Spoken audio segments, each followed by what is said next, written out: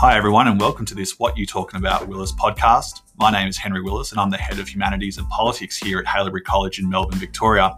Thank you for joining us as we discuss all things international relations, making connections between current world events and the VCE Global Politics curriculum. Thank you for listening and I hope you enjoyed this week's episode.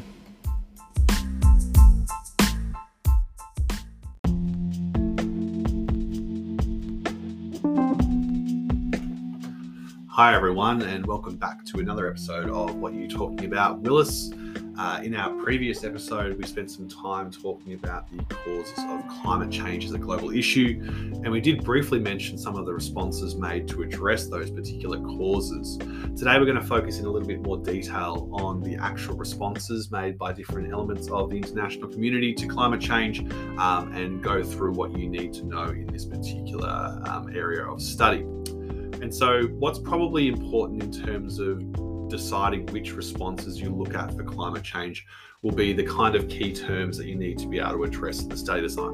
And so in the study design, there's a requirement that you understand what unilateralism is for this particular area of study, which suggests that you're going to have an understanding of what a single-sided or an individual response to this particular issue is. You need to understand what international cooperation is. So in opposition to unilateralism, a stronger focus on how many states might work together in order to achieve a particular issue or respond to climate change. And there's also the key term crisis diplomacy, which refers to the diplomatic measures taken in immediate effect in response to an emerging crisis, which is sort of a different type of international cooperation or a more specific type of international cooperation that you need to address. And so, again, there's a plural on responses for this key knowledge dot point, so you do need to know at least 2 responses. It may be worth knowing 3. Again, if you want to write an essay on this topic, it would be worth knowing 3. But there are also some key concepts you need to cover using these materials, which might mean that knowing 3 responses could be beneficial to you. And so in terms of unilateral responses, there are a number of things that you could potentially look at. You might look at the individual efforts made by certain countries to address climate change. And so I've gone and picked out one of the world leaders, for example, which is Denmark, who have made pledges to reduce emissions by 70% by 2030 and to become carbon neutral by 2050. And interestingly, Denmark's an example of a country who's been able to reduce their greenhouse gas emissions by up to 50% while also doubling the size of their own economy over the same time period, which shows that sort of going carbon neutral doesn't necessarily have to undermine your national interests, particularly in terms of your economic prosperity. So you can focus on examples like that. And then when it comes time to evaluating it, you can talk about, well, Denmark has been incredibly successful. They've made these really strong pledges to cut emissions by 70% compared to 1990 levels by 2030. They've also pledged to end oil and gas exploration by 2050 and reinvesting those funds into retraining workers for jobs in greener technology. Denmark are also constructing an artificial island in the North Sea that would have an enormous wind farm which would supply energy not only for Denmark, but it's for its neighbours as well. And so these are all the really sort of positive, beneficial things that Denmark are doing from a sort of unilateral point of view to try and address this issue of climate change. In contrast, one of the really interesting criticisms of this, of course, is that Denmark remains a very small country with minimal CO2 output and a population of roughly 6 million people. And their Minister for Climate makes this quote where he says, if Denmark disappeared tomorrow, the carbon reduction might not even register, which sort of highlights how unilaterally, sometimes these small countries can do all the right things, and yet their impact on the actual solution can be very, very small simply because of their size and scale relative to some of the bigger producers of CO2 emissions like China and America. And so that could make for an interesting evaluation. Alternatively, if you wanted another example of unilateralism, you could refer to the example that I mentioned last week in terms of China's reforestation plan, whereby China has pledged in 2020 to produce 36,000 square kilometres of new forest territory each year up until 2025, which is a fairly significant effort, which would amount to a newly forested area the size of Belgium. So again, this is obviously a great step forward in terms of increasing the capacity of Chinese territory to absorb carbon and stop it from ending up in the atmosphere. What is an interesting criticism of this response, of course, is that China continues to do things that are sort of counter any benefit that comes from reforesting its land. They are still, for example, building 45 new coal-fired power plants over the next 10 years and are yet to reach their peak CO2 output, which would suggest that they're doing a lot of other things which are undermining that kind of benefit and good work. The other thing that's also quite interesting is that China is the world's largest importer of timber, which might suggest that, well, China might not be cutting down its own forest anymore, but it's certainly happy to purchase timber off people who are. Which, if you look at it in a global sense, while China may be planting more trees, their sort of significant appetite for timber, for construction materials in particular, means that other people are probably having to cut down trees to service those needs. And so there are some limitations to what China is doing in a unilateral sense here. And so both of those cases would be good little examples of unilateral efforts to address climate change. The Danish example ties in more directly to the fossil fuel cause, whereas the Chinese example could be used to address both, but particularly the idea of deforestation. So both of those are good because you can use them to demonstrate whether the causes have or have not been addressed. In terms of international cooperation, we've already spent some significant time looking at COP26 and the Glasgow Climate Pact, so I won't spend too much time talking about that. That is a very good example of international cooperation. It's a global forum held by the United Nations. It was attended by 120 world leaders and 40,000 registered participants.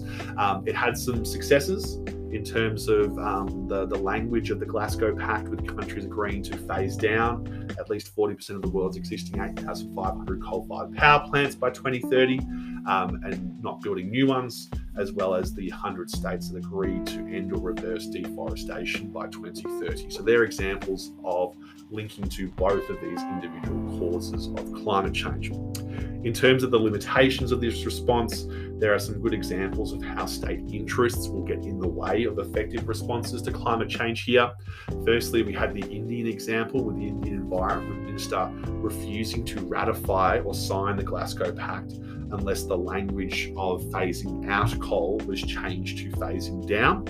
He said that this reflects the national circumstances of emerging economies who still rely heavily on the burning of fossil fuels to meet their energy and food security needs. And so in that example, India were not willing to accept the idea of phasing out coal because their country still heavily depends upon it. China, similarly, as I've mentioned before, continues to build coal-fired power stations, which is obviously in direct contrast to this idea of phasing down the use of coal and not building new power plants.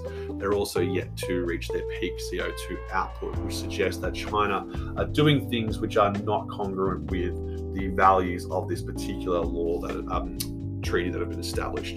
And so here we see the examples of collective efforts to address the issue of climate change versus the individual state interests about security, food security, energy security, which may stop countries, particularly big countries with big populations, from being able to ratify and support these agreements. And there's a clear contrast, isn't there, between Denmark, a country of 6 million people, and China and India are countries of over 1.3, 1.4 billion people. There are going to be some significant challenges there in terms of going green for those countries, as opposed to a small country like Denmark that has a very small population and has very limited CO2 output sort of issues to begin with. The last thing that's worth mentioning, of course, is this idea of crisis diplomacy. Now, this can be a little bit tricky when it comes to climate change because there are not many clear-cut examples of sort of emergency sessions being held to address this issue, even though I would argue that climate change really is an emergency situation. Unlike terrorism or conflict, where something might be held in an emergency capacity to reflect, say, Russia invading Ukraine or a new issue to do with terrorism, the UN in particular has limited forums for crisis diplomacy when it comes to climate change, particularly because climate change is actually not traditionally considered to be an element of national security concern. And I think that actually could make for a really interesting example, because at the end of last year, in 2021, there was an emergency UN Security Council resolution proposed, which actually called to incorporate information on the security implications of climate change into the UN Security Council strategies for managing conflict.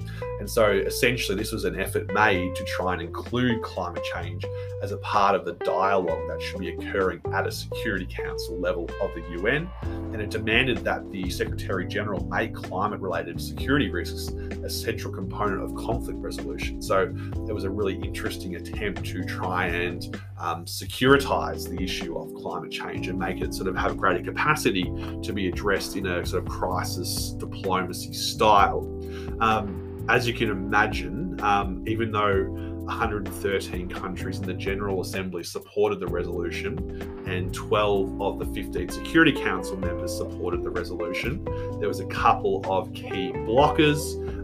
India voted against it, which was not crucial because India is not a permanent member of the Security Council, but the big issue was that Russia voted against it. And as a permanent member of the UN Security Council, it means that the resolution did not pass.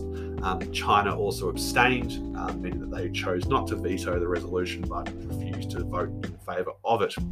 And India's representative to the UN Security Council stated that the Council is not the place to discuss either issue, suggesting that climate change issues belong in forums like COP26, etc., and not in the UN Security Council. So what I've tried to do here is show you how there's been limited success in using crisis diplomacy to address the issue of climate change, particularly in forums like the United Nations, because many key countries refuse to see it be sort of seen as an issue of national security. It's not sort of fitting of that traditional view of security, which revolves around conflict and terrorism. Climate change is seen by many to be something different, even though the implications of climate change are far, far worse than any conflict or terrorism event could be. And so that is perhaps a good way that you can evaluate the limited nature of climate crisis diplomacy in addressing a global issue like climate change. Okay, so that outlines the key responses to this issue and the way that you can use them to address things like unilateralism, international cooperation, and crisis diplomacy. It's also worth keeping in the back of your mind the challenges to effective resolution, because that is something which you may also need to address.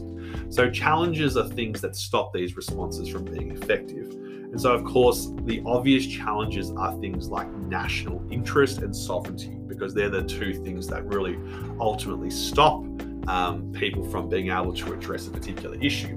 So obviously we spoke about India and China in relation to COP26. Clearly their national interests are not aligned with the global interests in that particular example. You could talk about the UN veto in Russia and the limitations of the UN Security Council as another significant challenge to effective climate change resolution.